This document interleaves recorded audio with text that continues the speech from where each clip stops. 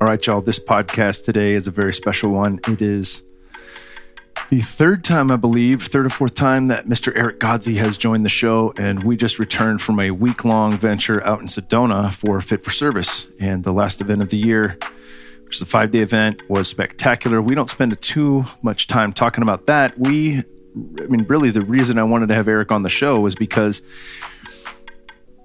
I, like most people, get caught up in life when I'm in life. You know, I'm studying for podcasts, reading books, changing diapers, doing the thing, and I'm not necessarily fixated on the inner workings of psyche and the nature of consciousness and things like that. I do think about it a lot, and it's often coming up in my conversations, but not quite there with Bear yet or our little newborn wolf. When I leave and we go on these trips, I'm often under the same roof as Aubrey Marcus and Eric Godsey and a number of other amazing people. And in these experiences, every waking moment we have where we're not coaching people or in some act of work, these are the conversations we have, the stuff that we bring to you today on this podcast. And Godsey, as you know, is a huge fan of Carl Jung. One of his favorite all-time books is The Red Book. And The Red Book was birthed through the notes of the Black Books, which just came out. And so, of course, Godsey had just finished the first of 7 of the Black Books. And we take a deep dive into all things Jung in our conversation in Sedona, as well as on this podcast. We talk about trauma, what works, what does not, as Eric is getting ready to write a phenomenal book. And you can see everything that's being poured into that right now. And this conversation was one of my all-time favorites, certainly my favorite with Mr. Godsey, and I know you guys are going to dig this. There's a number of ways you guys can support this podcast. Number 1, click subscribe. That way you get every single episode. Give us a 5-star rating with 1 or 2 ways the show has helped you out in life. And of course, support these amazing sponsors that make this show possible. We're brought to you again by my dudes at Sovereignty.co. Many of you have heard me talk about a product called Purpose, which is my favorite energy/nootropic/CGN. And they have an incredible sleep aid product called Dream. It has a broad spectrum extract from hemp grown in California. It's fortified with CBN, cannabinol, and custom sleep terpene formula, which is rich in linalool, myrcene, which I've heard of, and beta-carotene. And beta-carotene, along with some of these other terpenes, is actually really good as an antibacterial, antimicrobial, and maybe even antiviral. Not sure there, but lots of research coming out on these terpenes, which they've included. There's therapeutic doses of clinically studied herbs, traditional Chinese and Ayurvedic herbs, all rolled into that with a bit of melatonin, no additives or preservatives, and it's independently tested, lab tested for purity. I absolutely love this stuff. I take it every time I travel. I use it every single day in Sedona, where I don't, because of the vibration, don't really sleep too well anyways, but I had fantastic sleep. I run it 2 or 3 nights a week when I'm home, and it is exceptional stuff. Head over to https://sovereignty.co/Kyle, and you can grab my favorite sleeping aid at Sovereignty.co. Of course, we'll link to that in the show notes, so don't worry about the long URL, but make sure you click on that because that's the way that they know you're supporting this from the podcast, and you'll be able to get that amazing money-back guarantee where they not only refund you, but they'll buy you your favorite supplement as a replacement in addition to the 100% refund. So you only get that if you check it out, the exact URL that we've linked to in the show notes. Moving on, if there's one mineral you should be worried about not getting enough of, it's magnesium. Magnesium is the body's master mineral, powerful, over 600 critical reactions, including detoxification, fat metabolism, energy, even digestion is influenced by the presence of magnesium. There are 2 big problems here. Magnesium has been largely missing from the U.S. soil since the 1950s, which explains why it's estimated that up to 80% of the population may be deficient. And most supplements contain only 1 or 2 forms of magnesium, when in reality, there are at least 7 that your body needs and benefits from. So that's why I'm so excited to tell you about a brand new magnesium product I've been taking now called Magnesium Breakthrough. It's the ultimate magnesium supplement, easily the best I've ever seen or experienced with all 7 forms of this mineral. I'm even more excited now because it's back in stock, finally. Magnesium Breakthrough has been selling faster than the company who makes it, Bioptimizers, has been able to keep up with it. It's already sold out a few times, and due to supply shortages with everything going out in the world, it could very well be sold out again shortly. So you got to pick this up. The Kyle Kingsbury podcast was able to arrange some stock to be set aside just for our audience, and I guarantee it's the best deal available on this product. Seriously, with volume discounts combined with our custom 10% coupon code, KINGSBOO10 in all caps, you can save up to 40% off selected packages of Magnesium Breakthrough. You're not going to find a better deal. You won't find that on Amazon or any other, even the company's own website. This deal is exclusively for my listeners, and it's legitimately for a limited time while supplies last. So say goodbye to having to buy 7 different bottles of magnesiums to get the complete dose. For the fastest possible shipping times, go to www.buyoptimizers.com/Kingsboo and use coupon code KINGSBOO10 to save up to 40% off selected packages to get the most full spectrum and effective magnesium product of all time. We are also brought to you today by Element. Element is Rob Wolf's company that is the best electrolyte on the planet. It's the best electrolyte powder on the planet. They make it in simple, easy, ready-to-use powder packs that you can take with you on the road. I leave some in my fanny pack, some in my backpack. I was using it the whole trip in Sedona. It's absolutely incredible. And staying hydrated is one of those critical things. If we look at health, we look at energy systems, we look at grogginess, caffeine, all the other ways that we try to self-medicate so we have more mental and physical energy. Electrolytes seem to be at the forefront of this, and that's a weird thing. Even if you're not grinding, I mean, I certainly don't train like I used to when I was fighting. It doesn't matter. Salt has the ability, along with other electrolytes, to make water more usable. And when we do that, we get more bang for our buck from water. There doesn't seem to be a problem with people getting enough water. We can actually have too much water if it's not the right water and there aren't electrolytes in it. And a lot of waters in today's world are devoid of natural containing electrolytes. Total dissolved solids have gone down. Ultra purified waters to pull out all the toxins and nasty stuff that are in current water supplies. And of course, we've pulled out the electrolytes as well. But this product in particular is incredible. There's no added carbohydrates in here. So it's really important for people who are fasting or intermittent fasting to be able to get electrolytes. If you're doing keto and you find yourself having the keto flu, odds are it has nothing to do with ketosis and everything to do with the fact that you've depleted your electrolytes and you're not getting the water to get into the cells. This product is unlike anything else. You know, it helps with endurance athletes or any athlete or anybody who sweats, electrolytes to curb carb cravings, electrolytes for fasting and intermittent fasting, and of course, is keto flu, as I mentioned. It's super important that no matter what we're doing in life, we are getting hydrated enough to do the job effectively. This is going to provide us with physical energy, endurance, as well as mental energy.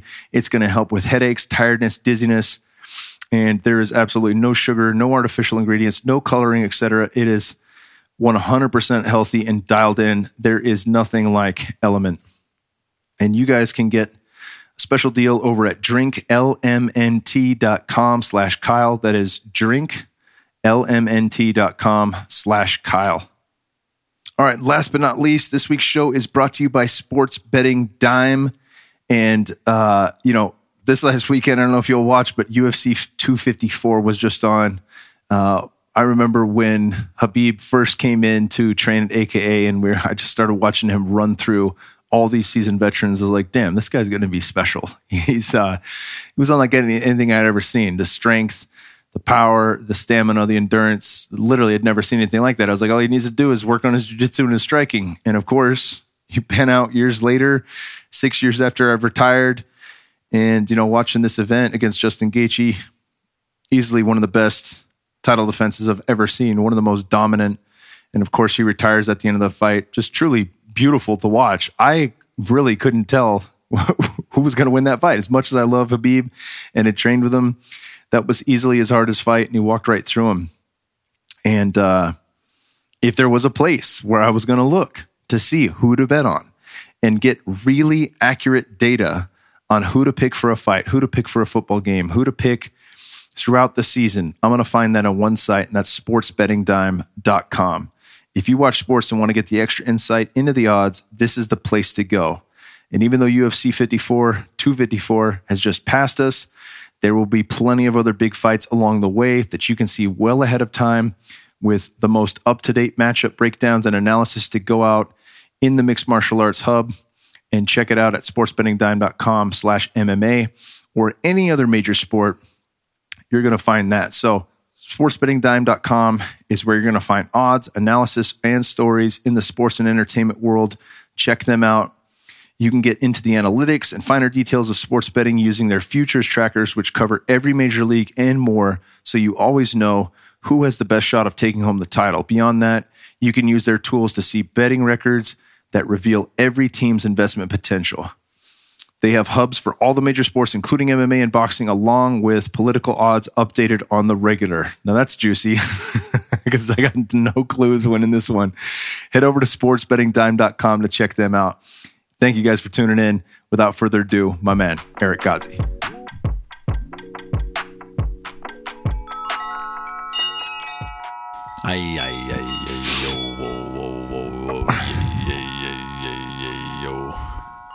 We're rocking and rolling. Let's do it. Here we are, joined by my man, Eric Godsey, in the comfortable upstairs living room. Can I get you a snooze, my friend? I got one. Bueno. All right. The impetus, I've always liked having you come on after Fit for Service events because it helps me to refresh some of the medicine gained there. And we can dive into that perhaps, but something that you've been diving into a bit more recently. I guess not recently, but since I've known you, you've been unpacking a lot of deep psychology and this concept of the daemon. Yes. And it is a word that I can't get out of my head. I always hear the Matt Damon being repeated over and over again. And so I want to unpack this because you've explained it to me before, but I want to unpack it deeper. And then I want to get into the red book and I want to get into what you've been gleaning from the black books. Fuck yeah. So let's just dive in right there. Explain the daemon. Yeah. So one of the most important ideas that I've ever learned, I got from studying depth psychology. And it's the insight that your conscious mind is not the totality of what you are. And before I started using plant medicines and started really understanding dreams and doing this research, most people and most of my life, I implicitly assumed that the totality of my being was my conscious mind. So the thing that can see you right now, the thing that can talk, and the thing that responds when you say my name, most people think that's what they are. But once you start to study psychology, you very quickly learn that there's a subconscious mind. And the subconscious mind is like, you and I are aware unconsciously of everything that's happening in our body, the amount of living organisms in this room right now, vaguely what time of day it is, what the weather is outside. And your subconscious mind is anything that you could bring your conscious mind to right now, but you currently are not having in your conscious awareness. So for example, if I asked you, what does your left pinky toe feel like right now? Right before I said that, it was not in your conscious awareness. Now it's in your conscious awareness. That's an example of the subconscious mind. The conscious mind is about like 1% of what you are. The subconscious mind, just to give people a rough relational understanding, is like 9% of what you are. Then there's the truly unconscious mind, which is things that cannot be brought to consciousness at will. So your heartbeat is a part of your unconscious mind. All of the trillions of cells reproducing and reacting and replicating and healing and dying, all part of the unconscious mind. The ego is the center of the conscious mind. There's this idea in depth psychology that there is a center personality to the unconscious mind. And people currently use the word like the higher self. In ancient Greece, they called it the daemon. And there's a myth in Plato's Republic called the myth of Er. And this is the birth of the idea of the daemon. And the myth is essentially this. Souls choose to come into life to serve a specific function. The act of coming into a body is so violent that the soul forgets what it came here to do. But the soul is given a guide, and the guide is the daemon. And Socrates was dubbed the wisest man in Athens because he only listened to his daemon. And the idea of the daemon, the Arabics called it your genius, and the Christians call it your soul. And I think the Christians that got it call it your soul. And the idea is you came here to serve a specific function. The Hindus called this your dharma. But when you come into a body, you forget. And one of the great tasks of your life is to remember. And the daemon is trying to do this for you. What's interesting, and this is an idea that is elucidated in Pinocchio with Jiminy Cricket, is that your daemon comes into the world almost like a baby, and it has to grow with you. And at first, because it's not honed, it can't guide you very well. But as you grow, it grows with you, and it gets better and better at guiding you. What's really interesting, and this is something that I feel called to do, is that I think most of the mental disorders that we have in the DSM are actually the different ways that the daemon will speak to you if you, the ego, ignore it. And so one of my fantasies is to rewrite the DSM as a guide to how to understand the messages of the daemon. What is the DSM? So the DSM is the Diagnostic and Statistic Manual that is the most used book in the Western world to diagnose mental illnesses. And you can't get paid by an insurance company unless you use the DSM to diagnose someone with something. An interesting thing about the DSM is it's something like 95% of the diagnoses in there have no biological basis, but that's a whole different conversation that we won't get into on this podcast. But one of the things that I try to teach people is how to make contact with the daemon, how to understand the daemon. And this will be elucidated when we talk about the Red Book, because it's a fascinating experience of one of the greatest psychological minds in the last 100 years trying to reclaim his daemon. And we can get into that when we get there. But dreams are one of the primary ways that the personality in the unconscious mind will try to speak to the conscious mind. And to understand dreams, it takes some unpacking to do, but essentially, we are evolved animals. And for most of our evolutionary history, the way we related to each other without language, we only got language in the last 100,000 years-ish, and in evolutionary time, it's been we've had language for half an hour in the day that we've been alive. And we've related to each other through the felt sense in the body and visions, emotional laden visions. And that's been the primary way that we've communicated with each other for hundreds of thousands, for millions of years. And the part of the psyche that dreams is the ancient animal body that doesn't have language, trying to communicate with the part of the psyche that has language to guide you. So dreams is one of the ways that the daemon will try to talk to you. Synchronicities are one of the ways that the daemon will try to talk to you. And synchronicities are essentially when an internal event happens simultaneous with an external event, that it cannot be explained away as coincidence. And a really stark example is, I remember when I was 21, I was walking around my neighborhood complex reading a book about psychology, and one of the quotes that I read as I turned onto a street, and I still have the book in my library. I have this page. I've marked it like crazy with a highlighter because of what happened, but the quote was something along the lines of, the way to walk the earth like a king is to cast golden apples for other people to eat, and for you to eat your apple on your deathbed and to feel complete. And I'm walking through a Texas suburb, and in the middle of the road is one of those red and orange or red and gold apples, and the part facing me was the golden part. So in the middle of the road, as I'm reading this quote, where there are no apple trees, there's a single apple in the middle of the road facing me. And back then, that was before I really got into plant medicines and I started to explore this stuff, and it fractured my rational mind. And I didn't know what it meant other than that it was a clear sign that there is something going on in the universe beyond what my rational mind can comprehend. And that was one of my big opening experiences to become the man that I am now. So that's an example of synchronicity. The other way that the daemon will talk to you is through visions. And you can have visions in the hypnagogic state, and that's the state between sleeping and waking.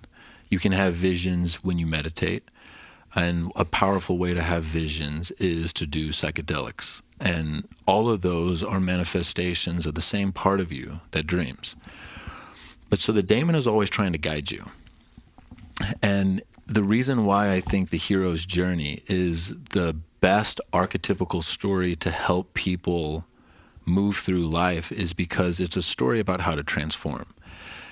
And essentially what the daemon seeks to do is it seeks to kill you over and over and over again so you wake up more and more to who you actually are. Because the fact is, each of us are born into the world and we have primary caretakers. And our primary caretakers, most of us, they were unconscious and they were programmed by culture. And so the way that they interact with us is to instill programs that aren't our true nature. And this is the idea of the archetypical ordinary world. And how you reclaim your daemon is you have to, quote unquote, kill your parents. And that's a psychological, symbolic act. And this is why we had initiation rituals in every culture that had any level of complexity and development, is that the children will get to a point as teenagers where they go through some type of experience where they are psychologically killed. So they're allowed to be reborn as individuals and no longer as sons or daughters. And always away from the parents as well. So always. That cord is cut. Exactly. And our culture is so lacking in initiation rituals that the daemon has to serve and create subjective individual initiation rituals. And for me, what's really interesting is so the daemon, if you don't understand it and you ignore it, will feel like bad luck. It'll feel like injuries, accidents, and terrible fortune. But it's because it's trying to break you away from your false life to give you the chance to live your true life. And what's interesting is our current cultural story about what it means to be a human and how you're supposed to feel is that if you start to feel that breaking away, you should take medication. And the medication at best numbs the daemon trying to break you away from your false life. Like, I read a quote, and it's, if your doctor doesn't ask you what your diet is like, what your sleep is like, what your relationships are like, what your work satisfaction life is like, and whether or not you feel connected to a community and to your calling, before they give you an antidepressant, they're not a doctor, they're a drug dealer. And one of the big reframes that I feel that our culture would benefit deeply from is to understand the daemon, and that it is here to kill you so you have an opportunity to actually live.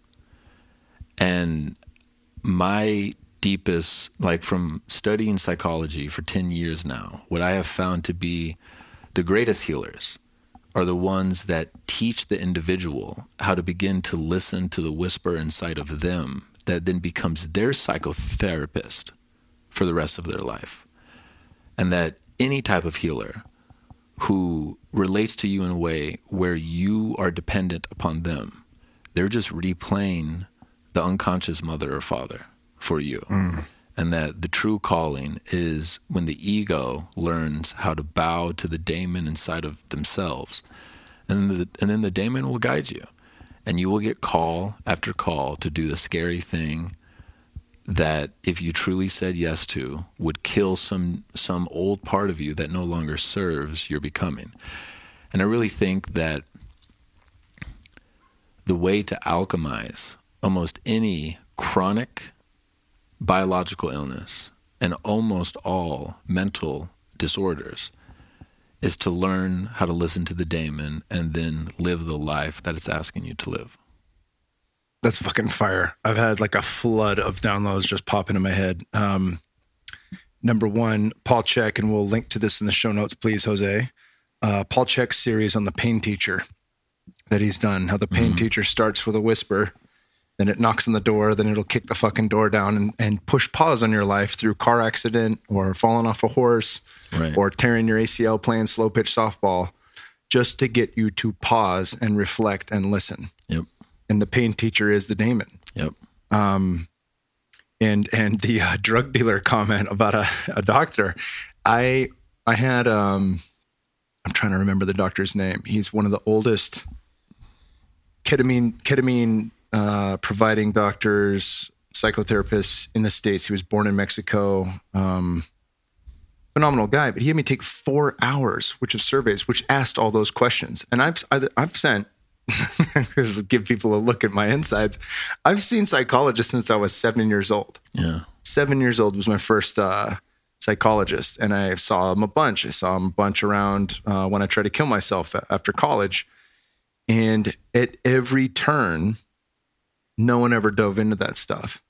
This guy did before he saw me. And we're just going to do a podcast and talk about the benefits of ketamine. And he had me take 4 hours worth of surveys. Like, here, we'll treat you like a patient. You're not going to do ketamine, but we'll just show you like how we do things here. Right. And then we analyzed the brain and we went through a whole ton of shit. And I was like, holy shit. Like, this is cool because it's a new way. And he's dialed in, but he's one of a fraction of my experience and one of an even smaller fraction in the experience of what most people get when they go to Western medicine treatment, standard of care. Yep.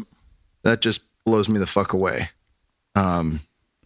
So there's, I love to try to understand things through a Jungian standpoint. And one of Jung's ideas is that ions are the gods of a time.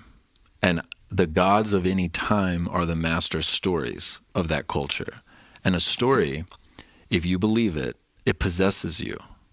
And if you believe it, it continues to stay immortal. And so if you think about what a god is, if you worship it, it stays alive. And a powerful God will possess you. Those are what stories do. And I believe that our current story around mental health, so one of the most important roles of a tribe are the storytellers. And the book that fucking changed my life as a child, and I didn't even understand it, was The Giver. Are you familiar with the story? No. It's so good. It's a book that I think I read in like 6th grade, but basically there's this utopia. And in order for the utopia to exist, there is one old man who has to hold all of the memories of the real world of war and rape and he has to hold all the memories of the shadows so that people can live basically in an unconscious bliss. And the story is told that each year all of the children are given whatever their role will be in the utopia. And the main character is this young boy who he's chosen to be the next giver. And so he goes to this old man, and this old man slowly, through touch, imbues him with memories. And what you learn through reading the book is like, no one can see color. No one can feel any emotion other than this like pacified okayness. And once this kid goes to the giver, the first memory he's given is a memory of snow. And he can feel the like coldness of the snow. He can see the whites and the blue. And he's going down like a sled ride, and it's this amazing experience. But then when he comes back the next day, he's given his first memory of like a gunshot or of like a man dying in war, and he's completely rattled. Anyways, that's one of our current stories about what it means to be a human and what you should be. They're no longer told by elders. They're told by corporations. And corporations are entities that have the same program as cancer, which is our highest goal is to grow. Not for why, not for the good of the organism, which is the planet. It's simply to grow. And we are in a healthcare system where it's not about healing you, because the people telling the stories about what health care is are not healers. They're corporations. and they need to stay alive. And so for them to stay alive, you being healed, they lose a customer. But if they can manage your symptoms, if they can manage your numbness for 60 years, they get to stay alive. And so our current story about what it means to be healthy is not to be healed. It's to be managed. So we have a managed care system, not a healthcare system. And your experience is like most people's experience. Like, I read a statistic, and it's something like 85% of psychiatric medication prescriptions are written by general practitioners, not psychiatrists. And general practitioners tend to not have the training or the time or the honed intuition to even think to ask those questions. And we don't need to get into it, but even the way psychiatrists are trained, because of corruption that has happened in the 80s, most of them aren't even trained to question the efficacy of prescription pills. They're given textbooks, huge 1,000-page textbooks on all the different types of drugs. So they have to memorize what all these drugs are, how they interact with each other, what you would so they're not even given the idea to question the efficacy. They're just given 2 years worth of study memorizing all these different drugs. And so the idea that maybe this isn't the best way to heal people, like, it invalidates the years of sacrifice that they've had to put in to even learn this knowledge. And so we have priests who have been taught a certain religion, and they are fucking bound in it and bound by it. But the beautiful thing is, everyone has a daemon. And the daemon is seeking to bring you to your true calling. And so there are healers out there, like that man that you met, who are slowly changing the tide. And the beautiful thing is, we want to heal. And so the people who are doing it well, there's a word of mouth that spreads. And I personally see, and it's visceral when we're at Fit for Service. There is a revolution happening, and it's quiet right now. And one of my calls is to tell its story. And there is a revolution happening in how to heal because it's working. And if it's working, people are going to talk about it. And the people who see the people who are being transformed by it are going to see that there's something new possible, and they're going to get curious, and it's going to grow. Fuck yeah, brother. It's growing right now. Yeah, that's making me think of Dr. Patino was the name of the Mexican-American doctor I went and saw down in Chandler, Arizona. So if people want to backtrack to that podcast, we'll link to that in the show notes, please, Jose. Outside of that, the revolution, I think about that, just with the psychedelic renaissance, and people really catching on to the power of these medicines. But then what does that actually do? Well, of all of the things that I've been gifted with from my downloads and experience with medicines, the biggest ones came first. The biggest one was an understanding that I do have a soul and that I'm not my body. Right? First time I did ayahuasca, I was like, holy shit, that's real. And it's viscerally real, right? Like Dennis McKenna says, religion can teach you about God, but it doesn't give you the direct experience of God. Right. And so to have the direct experience of the God within, the daemon, absolutely blew me out of the water. The direct experience of everything as consciousness, animism, whatever soul I have is within everything, the fiber of everything. Really, those are the things we can tell you about it on the podcast, but until you know it for yourself, it's potentially unknowable. Right. It's not transmissible through language. Yeah. It's only transmissible through experience. And that's one of the things that we're learning with Fit for Service is the most powerful thing that we can do for people is to create containers for them to have experiential practices unfolded for them. There's a great idea in linguistics called the map is not the territory. All language are maps that attempt to articulate territory. Territory is the felt experience. And for me, and Jung has this quote that I wish I need to get it etched on my heart because it's so important. But he says, anyone who wants to understand psychology cannot learn it in books or libraries or classrooms. The student of psychology has to go to the brothels, has to go to the dark forests where the dancing and the firelight are, have to go into the insane asylums and sit at the foot of the insane, that the true student of psychology has to live it and cannot read it. And I tried to understand psychology for like 7 years through just reading it. And then once I found psychedelics, because my calling is to understand the human psyche, I knew that it would be a disservice to my soul not to explore altered realms of consciousness. And one of the things that ayahuasca showed me viscerally clearly is that psyche is in everything. Everything. Most of us, especially people who have a strong intellect that grew up in Western culture, we have been conditioned to believe that the fundamental unit of reality is matter, that we live in a physical universe first. And once the physical universe gets complex enough, it creates psyche. It's the opposite, man. Yeah. It's psyche first, and from psyche comes matter. And then matter can get complex enough where it can then witness psyche that was there first.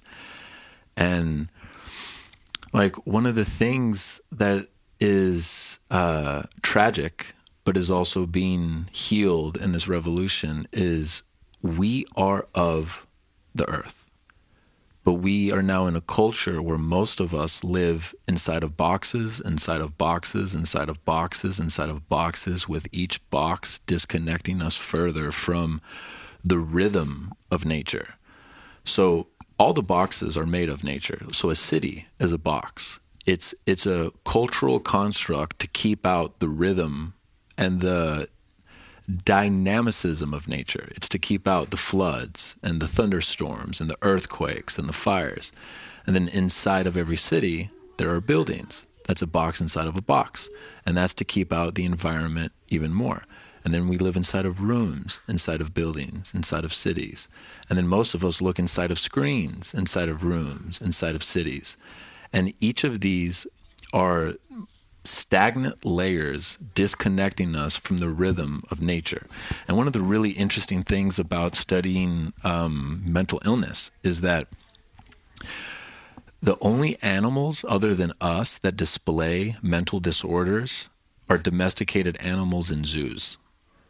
And what is an animal in a zoo? It's an animal that has been taken out of the rhythm of the environment that it was born into and put inside of a box. And there's a really interesting list of the different ways different mammals will start to show disorders in the same way that we have disorders, but it's only when they're in zoos. No natural animal that we have recorded anthropological or ethological evidence of displays any of these disorders.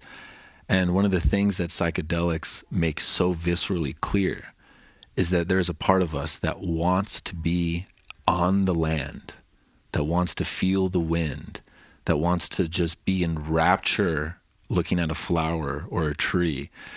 And for me, if I'm on mushrooms or something, I don't want to be inside of a house. I fucking want to be under the stars. And I think that a part of the revolution is bringing our civilization into coherence and resonance with the rhythm of nature. And it's also not to idolize nature, because nature will fucking destroy us if we aren't adaptive. And it's the reason why we've created technology. The first technology was likely a monkey grabbing a stick to reach a higher fruit. And if it wasn't able to do that, it might have died. And then the first big revolution was fire. We used fire to begin to tame nature. It allowed us to see at night. And it allowed us to clear brush and to cook food. And so this is something that you and I have talked about, but all of this is nature. But a lot of the technology that we've created, which all comes from the earth, we've used it to disconnect us from the rhythm of nature. A really interesting idea that I've just been exposed to that kind of blew my mind is most indigenous cultures and the ancient Egyptian cultures, their gods are half animal, half man. But when you start to look at the core hero myths in Western mythology, they're humans that kill and domesticate animals.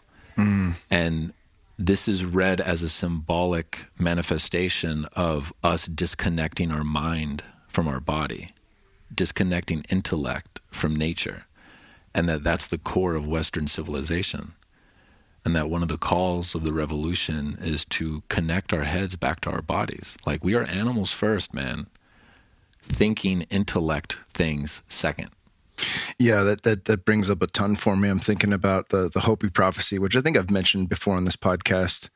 I'm going to have Dr. Will Tagle on, and one of the things he talks about in his book, Walking with Bears, which I've mentioned before, is this idea of eco fields. As when we're in our box, we're disconnected through obviously EMF and a number of other things. But when we're in nature long enough, we find co-resonance with that field.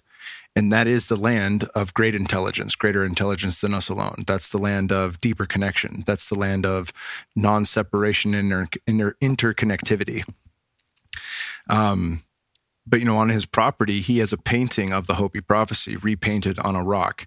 And for those that don't know, I think it's, obviously not to spec, but there's 4 people on the bottom that are closest to the earth at earth level, and they walk across on a straight line to usher in the 5th stage of human consciousness, the 5th stage of humanity. Above them, there's a larger group, maybe 7 humans with their heads separated from their body. Wow. And they go on a trajectory forward, then zigzag upwards, and then leave the circle. Now, that can be interpreted a number of ways. They die, they go out with fucking Elon Musk to Mars, or they simply leave the sacred hoop, Whoa. Right? The connection of we are a part of the all. Wow. And who knows what that looks like if they remain here. But it's not the masses that carry on this next stage of human consciousness. And already, if we're talking about these things, our heads are connected to our bodies. Already, if you're doing, healing work with different medicines and reconnecting yourself to the land and learning, different ways to grow your own food, or voting with your dollar with local ranchers and organic farming practices, any of these things draw us closer to that remembering of how to live in accordance with the all, right? And however that comes to us, it's not like nobody fucking does ayahuasca once and then wakes up and says, "I got it, bro." Right? It's Some would like to believe so. Yeah, but it's a series of unfoldings, right? And like my brother Carlos told me, it's peeling the layer of an onion. Yeah. Each time you go, you get a little closer to the center, but it's an infinite onion. That infinite nature of that. And I'm going to have Paul Chek on next. We're going to really dive into this. A lot on consciousness is uncovered in the book that he told me to get, Stalking the Wild Pendulum by Ishtak Bentov. And, to your point, psyche being first, like, there's no 2 ways about that. We understand that on a visceral level within plant medicines, but even explained by this brilliant guy who knew, the book was written in the 70s. He's since passed, but the nature of infinite reality and how that starts. And even if we look through other religions, like Taoism, and the unspeakable land of the Tao, of the unmanifest, of infinite possibility, infinite probability, and total darkness, the void. All possibility exists within there. That is a conscious thing. Consciousness exists there, unmanifest. Yep. Intelligence exists there, unmanifest. And then we bring it into the world of form, in the world of 10,000 things, where things are manifest. Everything in this world has intelligence. Everything in this world has psyche. But it was birthed from the formless, which still in its formlessness contained intelligence and psyche and awareness. That was the thing that gave birth to it all. And that's super visceral for me in plant medicine experiences, and even talking about creation. Like we've been talking about that over the week for Fit for Service, the 2 of us and Aubrey, and in the book Lizards Eat Butterflies, we just had Dr. David E. Martin on, and his book is phenomenal. But he unpacks all the ways we're programmed, and he even goes into creation itself.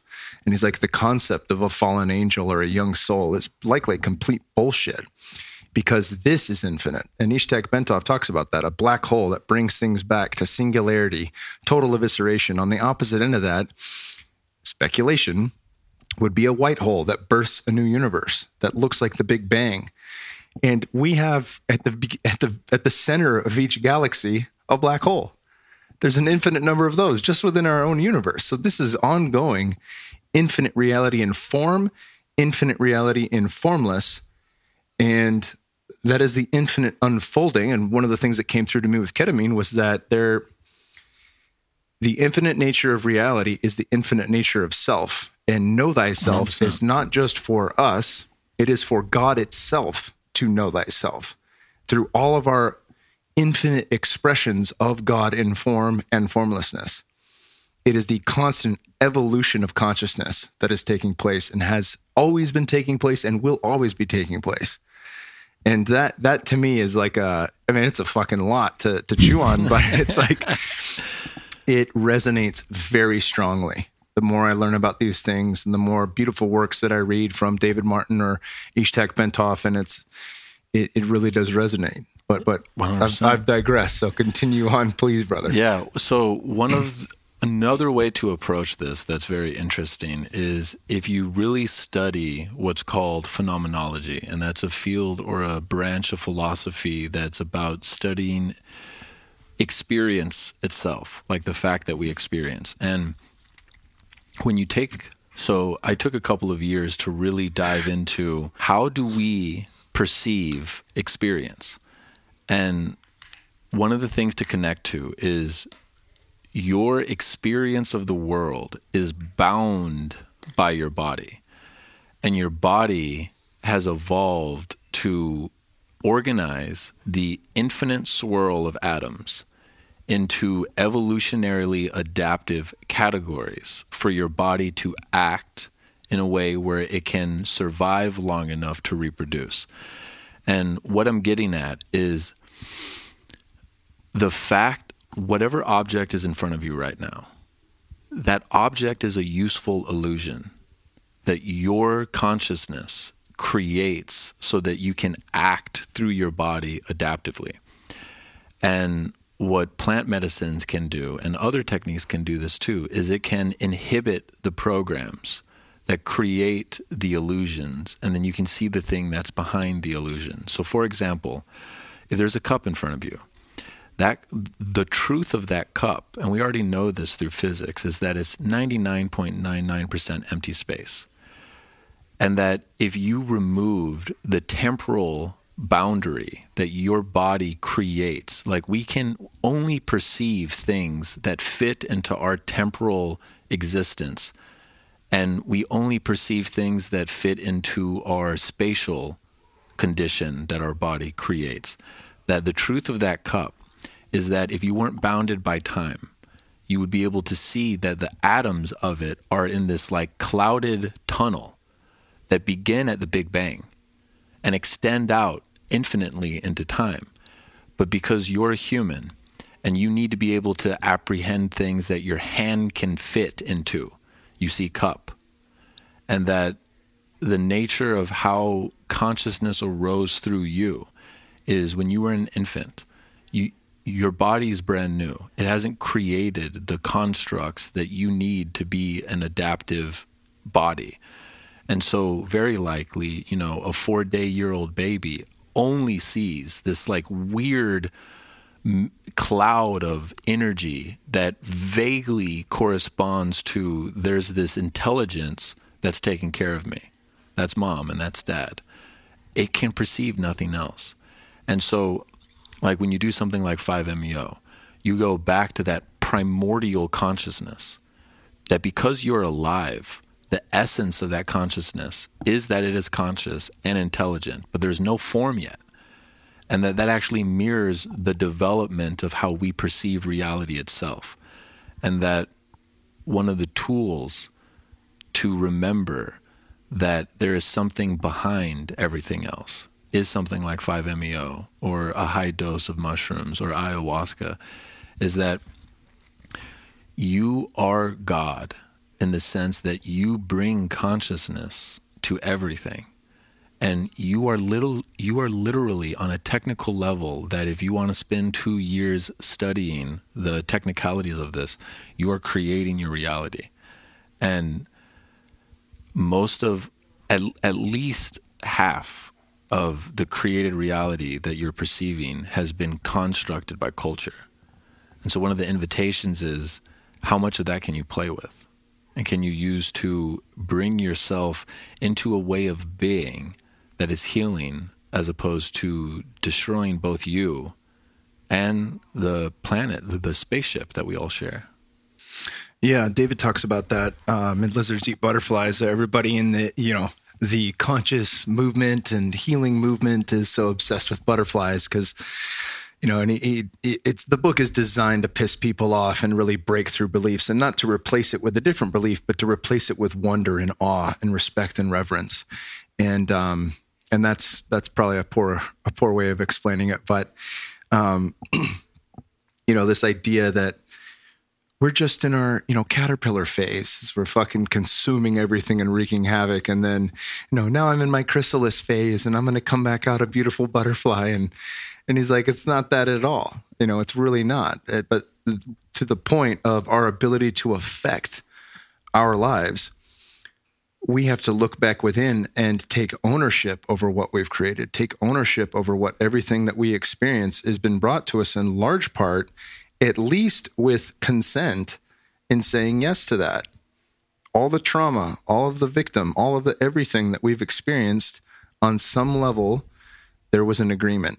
And people might say, fuck no, I didn't agree to get raped, or fuck no, I didn't agree to get bombed, or any of those things. And to their point, I'll agree with that. But at the same time, the greater experience of our lives, with the exception of a few moments, is that we very much have agreements in place based on our programs that allow us to experience our lived experience. And as soon as we take ownership of that and accountability, the second we can then say, all right, I actually am steering the ship. What do I want to do now? And I've had tons of experiences on medicines where that was the rebirth. How do I wish to live now? Right. What needs to be weeded out of my garden so that I can live in a different way, so that I can feel more complete, and that I can be not only in my fullness, but that fullness will outpour into everything that I touch, right? The fit for, part of fit for service, right? How do I get myself fit for so my cup overflows into everything that I touch? And then truly to be of service, not at the expense of self, with self in mind, because there's no separation. Right. Right? So to give some nuance to the bombing and raping thing is that we have instincts in our body for how to respond to a predator. And a bomb and a rapist to our animal body are different forms of predators. And we have a set of sequences that we go through that are not programmed in us by culture and are also not of our will, and they're instincts. And the three instincts that happen when you're in the presence of an extreme threat is, the first one is called the orienting reflex. And all mammals do this. So like I was saying earlier, your psyche is actively creating your environment based off of the stimuluses it's getting from the environment. And it creates an expectation of what the next moment should be. And if anything happens in your environment that doesn't fit the expectation, that's technically an anomaly. And every mammal on the planet responds to anomaly in the same way. We shift our eyes towards it. We widen our eyes to take in more visual information. We might slightly crouch or constrict our body to anticipate action, and we assess whether or not it's a threat. If it's not a threat, we will tend to do what's called the exploratory reflex, which means that we'll go explore the thing. If it's a threat, then we enter into the next stage, which is the fight, flight, or freeze response. And depending on how we assess the anomaly, we will either try to fight it, so that's to resist it in some way. We will try to run from it. And if we're completely overwhelmed, we will freeze. And the freeze response is an evolutionary instinct that all prey animals have learned. And there's adaptive reasons why we do this. And one of the things is that it disassociates us from our body temporarily so we don't feel pain.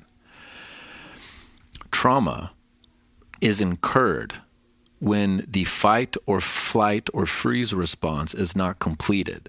So if you watch a gazelle, if it's captured by a lion, it will go into rigor mortis and it will look dead, but it's not dead. And if the lion breaks its attention for even a moment, the gazelle will sprint away. And there's recordings on YouTube of this. Once the gazelle is safe, the gazelle will have a seizure. It will tremble and shake and move out that powerful instinctual energy that froze it, and then it goes along its day and it's not traumatized. Humans, for some specific reasons, tend to not do that last part, tend to not discharge the instinct. And so then their animal body is stuck in the fight, flight, or freeze response, which tells the animal body you are constantly in the presence of a life-threatening predator. And then this causes most of the symptoms that we now understand as PTSD. How you heal that is you essentially have to get your body into a space where it feels safe, where you allow yourself to enter into the discharge. And the discharge will likely result in tremoring and seizing. And what's wild is, from studying this research on trauma, it's often accompanied with visions, with inner images of you either symbolically or literally completing whatever the adaptive action would have been in the presence of the trauma. So, for example, if it's a bomb explosion, you might actually see as you're trembling, and the way that you would tremble is if the bomb happened on the right side of your body, maybe like the whole right side of your body will start to like twitch and your head, because that's the protective posture the body wanted to take in the presence of the explosion. And while you're removing and discharging that energy, you might have an inner vision of diving out of the way. Or it could be as crazy as like you stop the bomb with your mind and send it away. And that serves as a symbolic completing of the adaptive action that then gives you the ability to reclaim your agency or your choice or your responsibility. And so I feel called to offer that caveat that your response to a traumatic situation is not your choice. It's an instinct. But it's if you allow the instinct to move through you. And again, because we're so disconnected from our bodies, when we go through a traumatic experience, like if it's a rape, you might have chronic abdomen pain that you go then get painkillers for. And what that does is that disconnects the head from the body. It's suppressing the symptoms.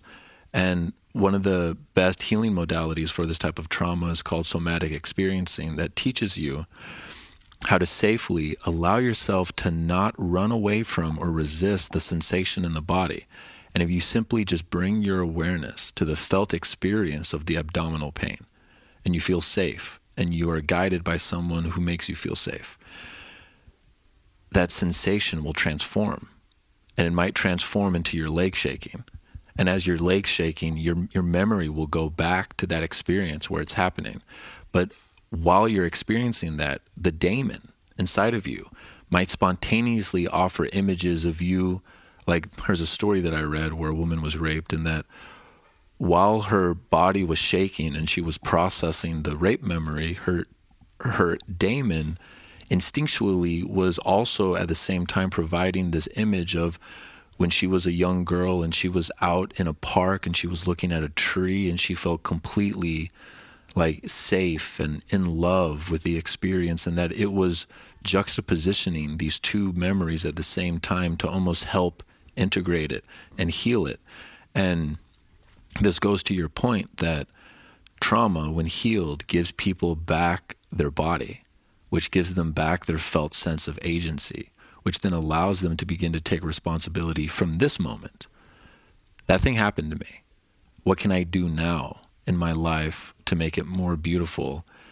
And what's not talked about, man, is most people who go through trauma, something like 80% of them experience what's called post-traumatic growth, where the response from the trauma actually makes their life better. And it's only a smaller subset that go through PTSD, but that all PTSD can be healed to lead to post-traumatic growth. And that's why I think the symbol of the butterfly can be incredibly useful to help people understand that if trauma is bringing you into a cocoon, it's constricting you, like technically, instinctually, animally, somatically.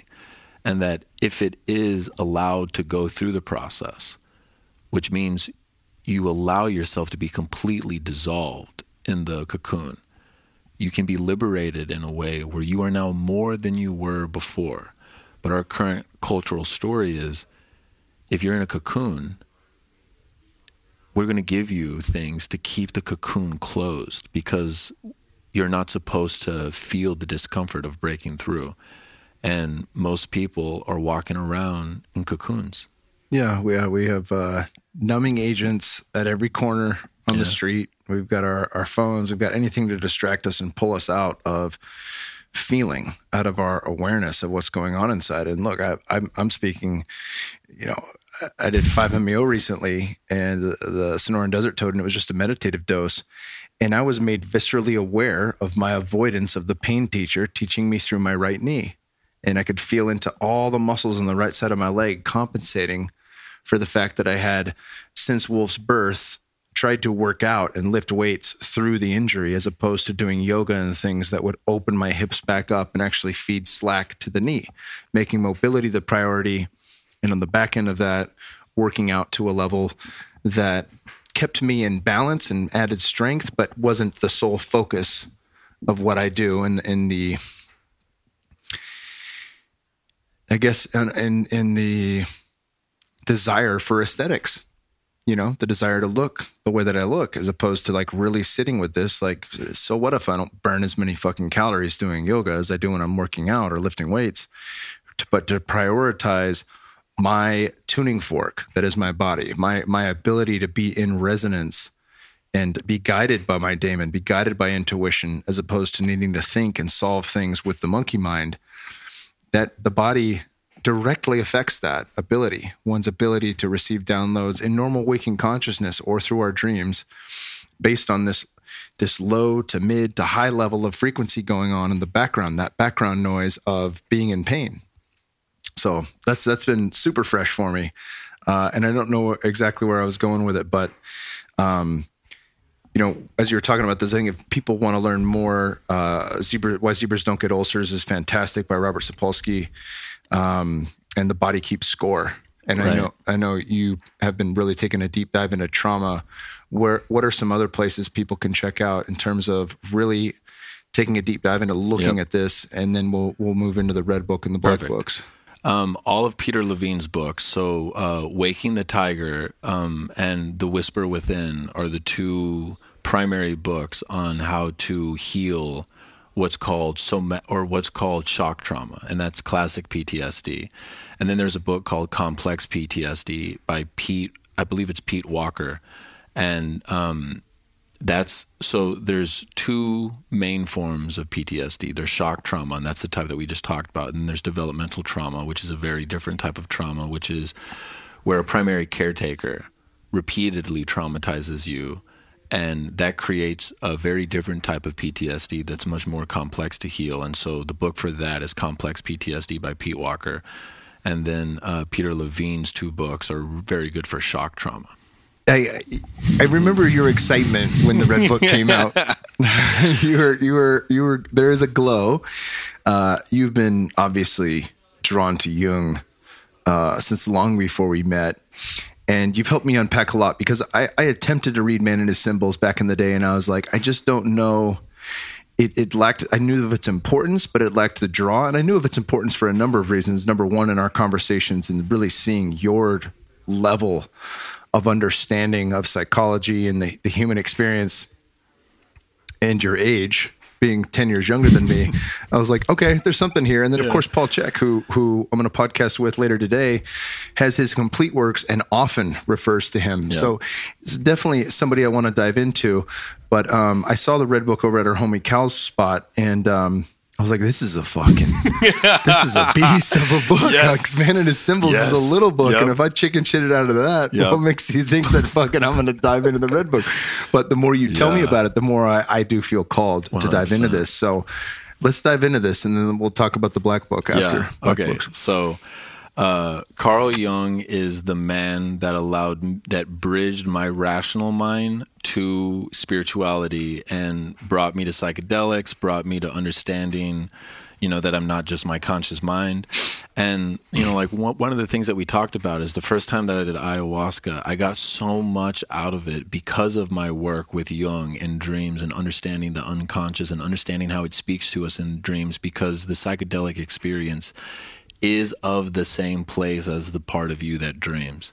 And understanding how to interpret dreams has allowed me to interact with the psychedelic space far beyond where I should be at my age. And so it's been one of the greatest tools that I've ever found. So Carl Jung was a doctor that mainly worked with schizophrenics at the beginning of his life. And he's also the dude who invented the association test, which is now one of the pillars in how psychology will try to understand the unconscious mind.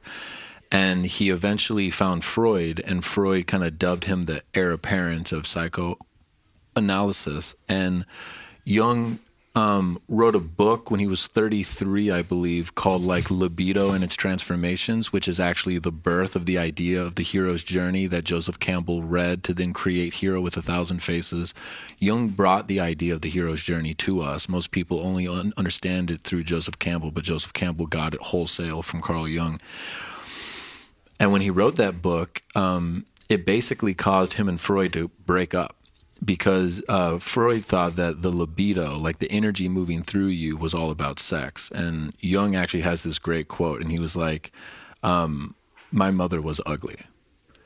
And it was this massive, what he meant by that was Freud had a young, attractive mother. And Freud's mother interacted with Freud in a way where that was the primary way that the libido moved through Freud. But Jung was like, my mom, I didn't have that relationship with my mom, and I still have libido, and it moves through me primarily spiritually. Anyways, there's actually a book that you can get on Amazon, which are the letters between Freud and Jung when they were breaking up. And it's really funny to see the two titans of modern psychology kind of acting like teenagers, being snarky and shit with each other. But so after this happened, Jung, and this was just a couple of years before World War I, Jung began having a psychotic break. He started having visions and auditory hallucinations that he hid from the people in his life. And he was still able to be a doctor during the day, but every night he intuitively understood, I need to talk to these things. I need to interact with these things. And so he began this work of writing down the dialogue that he would have with these voices, and began painting the pictures of the hallucinations that he was seeing. And this lasted for 4 years, and it rocked him. He truly thought he was going insane. And in hindsight, the reason it started was he was having premonition-like visions of the coming of World War I. And he thought that these visions were symbols of his psyche being destroyed, because he kept seeing this vision of this great flood of death wash over Europe and smash against the Swiss Alps, but not cross the mountains of the Swiss Alps. And he interpreted that as his psyche was showing him, you're about to be destroyed. It's only in hindsight that he deduced that he was actually having visions for the collective psyche of the war that was coming. But anyways, for 4 years, he wrote these dialogues out and painted these pictures, and he felt possessed that what he was doing was he was reclaiming his soul from the world. And what he was doing is he was reclaiming his daemon from the ordinary world and the programs of culture that were given to him. And he put them all into this beautiful book. And this book is called The Red Book. And it is the most terrifyingly potent book I've ever read in my entire fucking life. And he was afraid that it would make him seem insane. And so he didn't publish it his entire life. And he wrote in his will that it couldn't be published until 50 years after he died. But all of his major psychological insights that we remember him for came from those 4 years of that psychosis. So for those 4 years, he worked on this book. And for the next 50 years of his life, he worked to try to articulate it into a scientific psychological language that became his idea of the collective unconscious, synchronicity, introvert and extrovert, the four psychological types, which is thinking, feeling, sensation, and intuition, the idea of the anima and the animus and the higher self and the shadow. All of those ideas came from this psychosis. And this fits into perfectly everything that we've been talking about. In our culture, when you start to have a quote-unquote psychotic break, what do? We numb you, and we tell you the story that you're broken and that this is an illness. What he did was he chose to see it as maybe this is something that's trying to teach me. And so he began this process of talking to them. And the Red Book was released, I believe, 10 years ago. And it is the most incredible book I've ever seen. And I posted some of the drawings from the Red Book on my Instagram yesterday. They straight up look like ayahuasca visions, like 100%. And as far as we know, he didn't do ayahuasca. Now, what's interesting, and this will get us into the Black Books. So the Black Books were just published like 10 days ago. These were the unrefined journals that he started with, that then from the Black Books, he made the Red Book. And so the Black Books are even more raw than the Red Book. And one of the things he mentions in the first Black Book is that what he was doing was like doing peyote experiments. And so that's the first time I've ever seen in writing evidence that he may have done peyote when he came to America and went to Taos, Arizona. Is it New Mexico? New Mexico. Right. Yeah, I had heard that he had worked with Quanah Parker from Dr. Will Tagle. Right. And I don't know that I think he mentions it lightly in Walking with Bears, but in person, he says there's zero question that they work together with peyote. So, one of the titans of psychology had a psychotic break that we would call schizophrenia. He worked with it like it was a sacred task from his soul trying to talk to him. He had dialogues with the voices. He painted the visions. And after a couple of years, the quote-unquote illness left him. And the seed of those 4 years bore fruit that became all of his most significant psychological insights that we still talk about today. And so one of the things that the Red Book is an example of is this new story about what it means to heal. What if the things that are happening to you are messages to guide you as opposed to symptoms that you are a broken machine? And the Black Books really get into the core of what he was trying to do. And, I fucking talk to you about it every day when we were in Sedona for Fit for Service. But, he was 100 years ahead of his time. He was trying to give birth to a new religion, where he was trying to alchemize and synthesize the Christian God with the Christian devil to make a new God that he called Abrax, which is a old Gnostic god that he tried to rearticulate. Also, what people don't motherfucking talk about is my boy Jung was in this weird open relationship, but he didn't have the language for an open relationship. But he had his wife, and then he had this muse woman named Toni Wolff, who was essentially like his main. It's interesting, but that his love affair with Toni Wolff was actually the thing that angered his daemon enough to make his daemon attack him. And the idea here is most people will project their daemon onto the person they fall in love with. And there's a lot of technical reasons for why that is. But we are most likely to get furthest from our subjective, personal understanding of our soul when we're madly in love with someone else. And we're the most likely to move away from our dharma and from what our soul is asking us to do by projecting our soul onto the loved one and then trying to be the person we think the loved one wants us to be.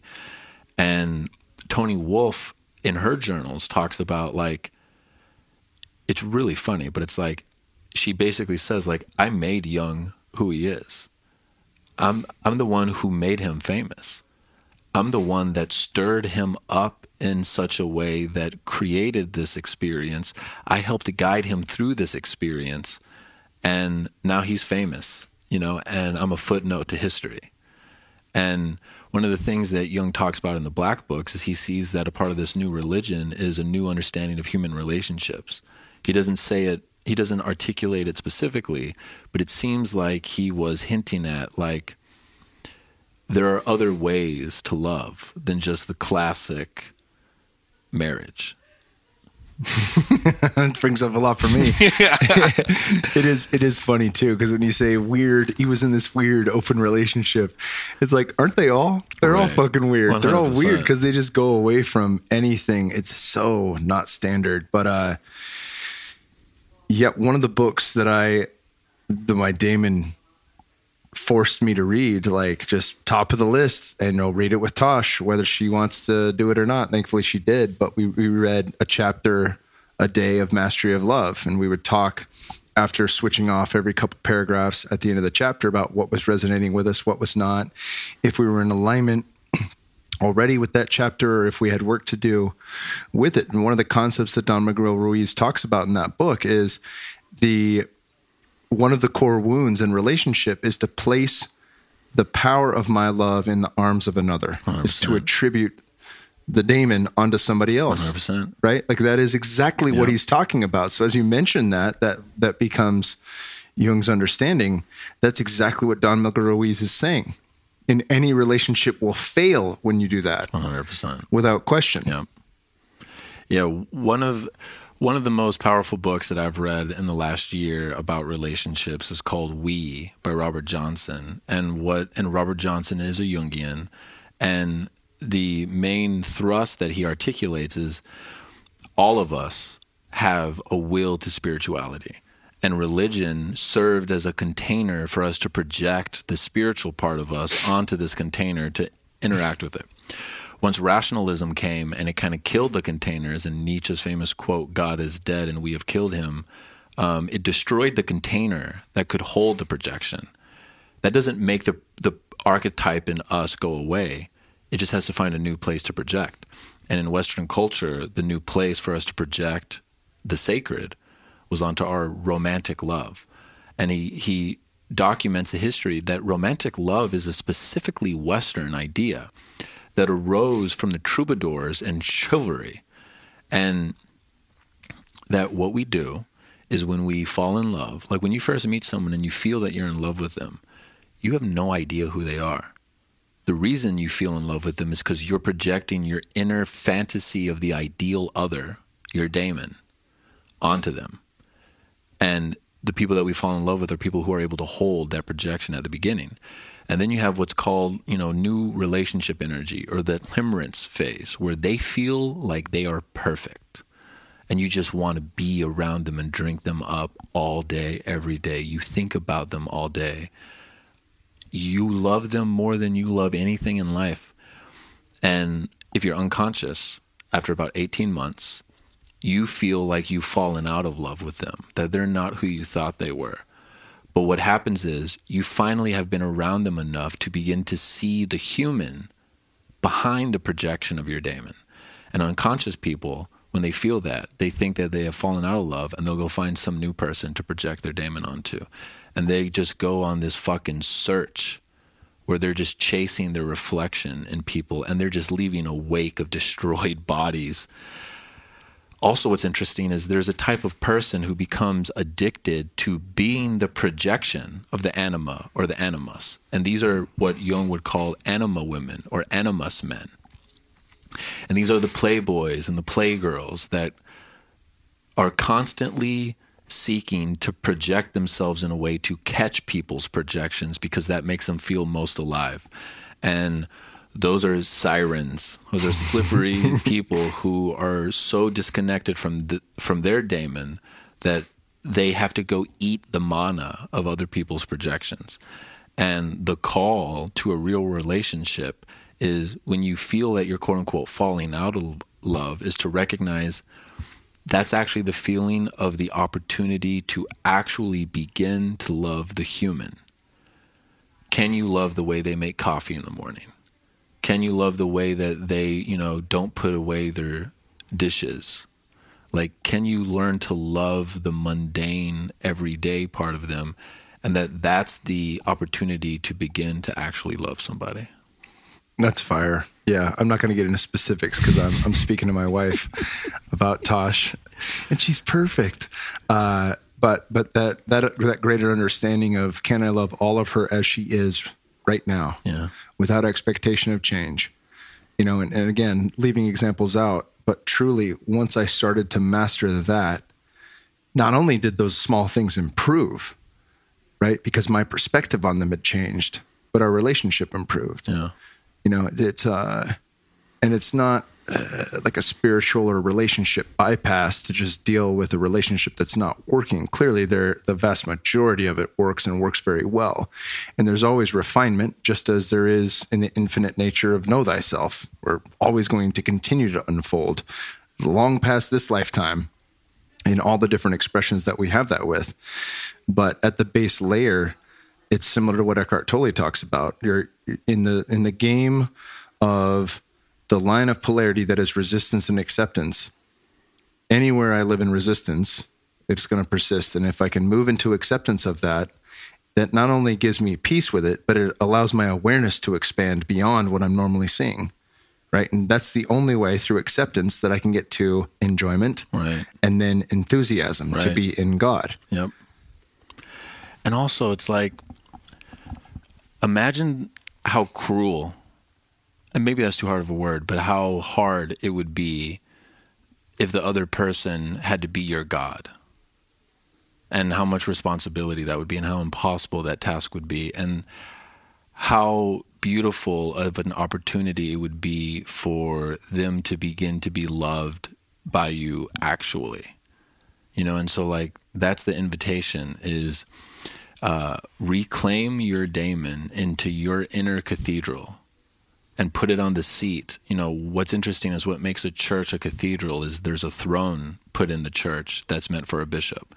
And I see that as a symbol, as the way you transform your inner world to really make it magical is you place your daemon not on somebody else, not on culture, not on mom, not on dad, not on your lover, but in the seat inside of you. And then that gives you the opportunity to actually love a person.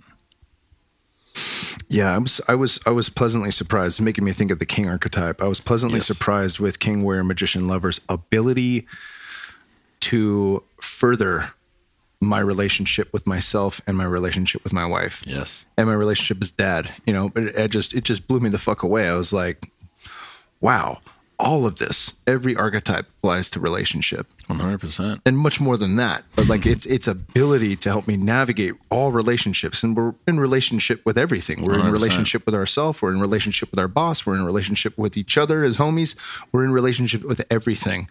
And those archetypes, but that specifically reminds me of, you are the king of your own inner kingdom. Yes. You may not think of yourself as a king, and you are the queen, if you're a woman, of your own inner queendom.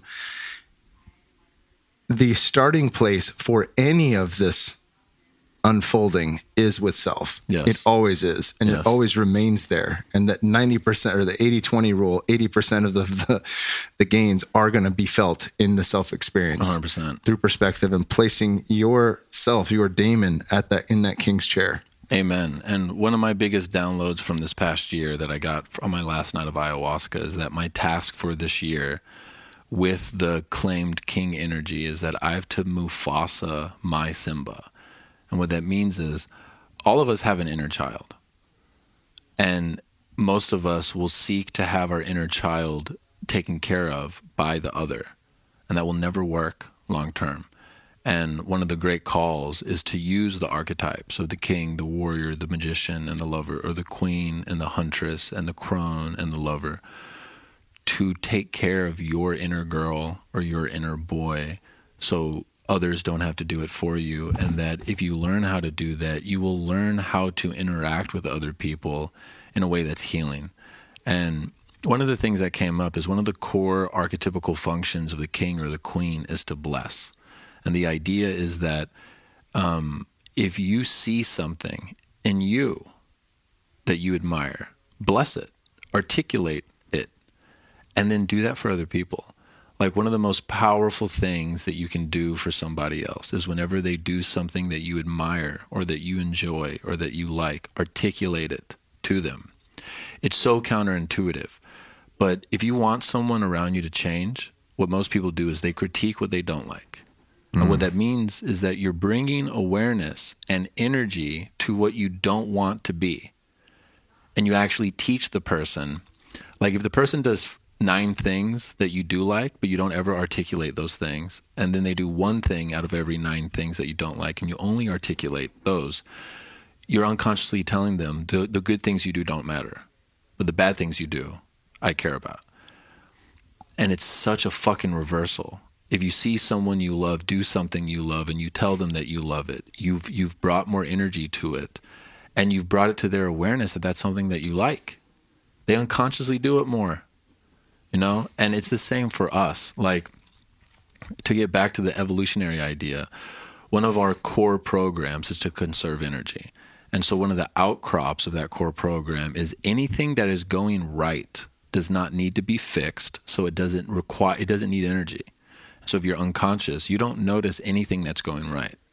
You only notice what's going wrong.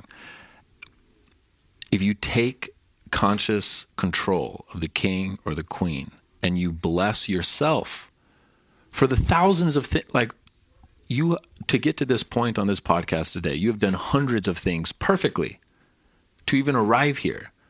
Yet if you're not conscious, you didn't pay attention to any of them. And you only paid attention to like that one word that you flubbed or the water that you knocked over earlier.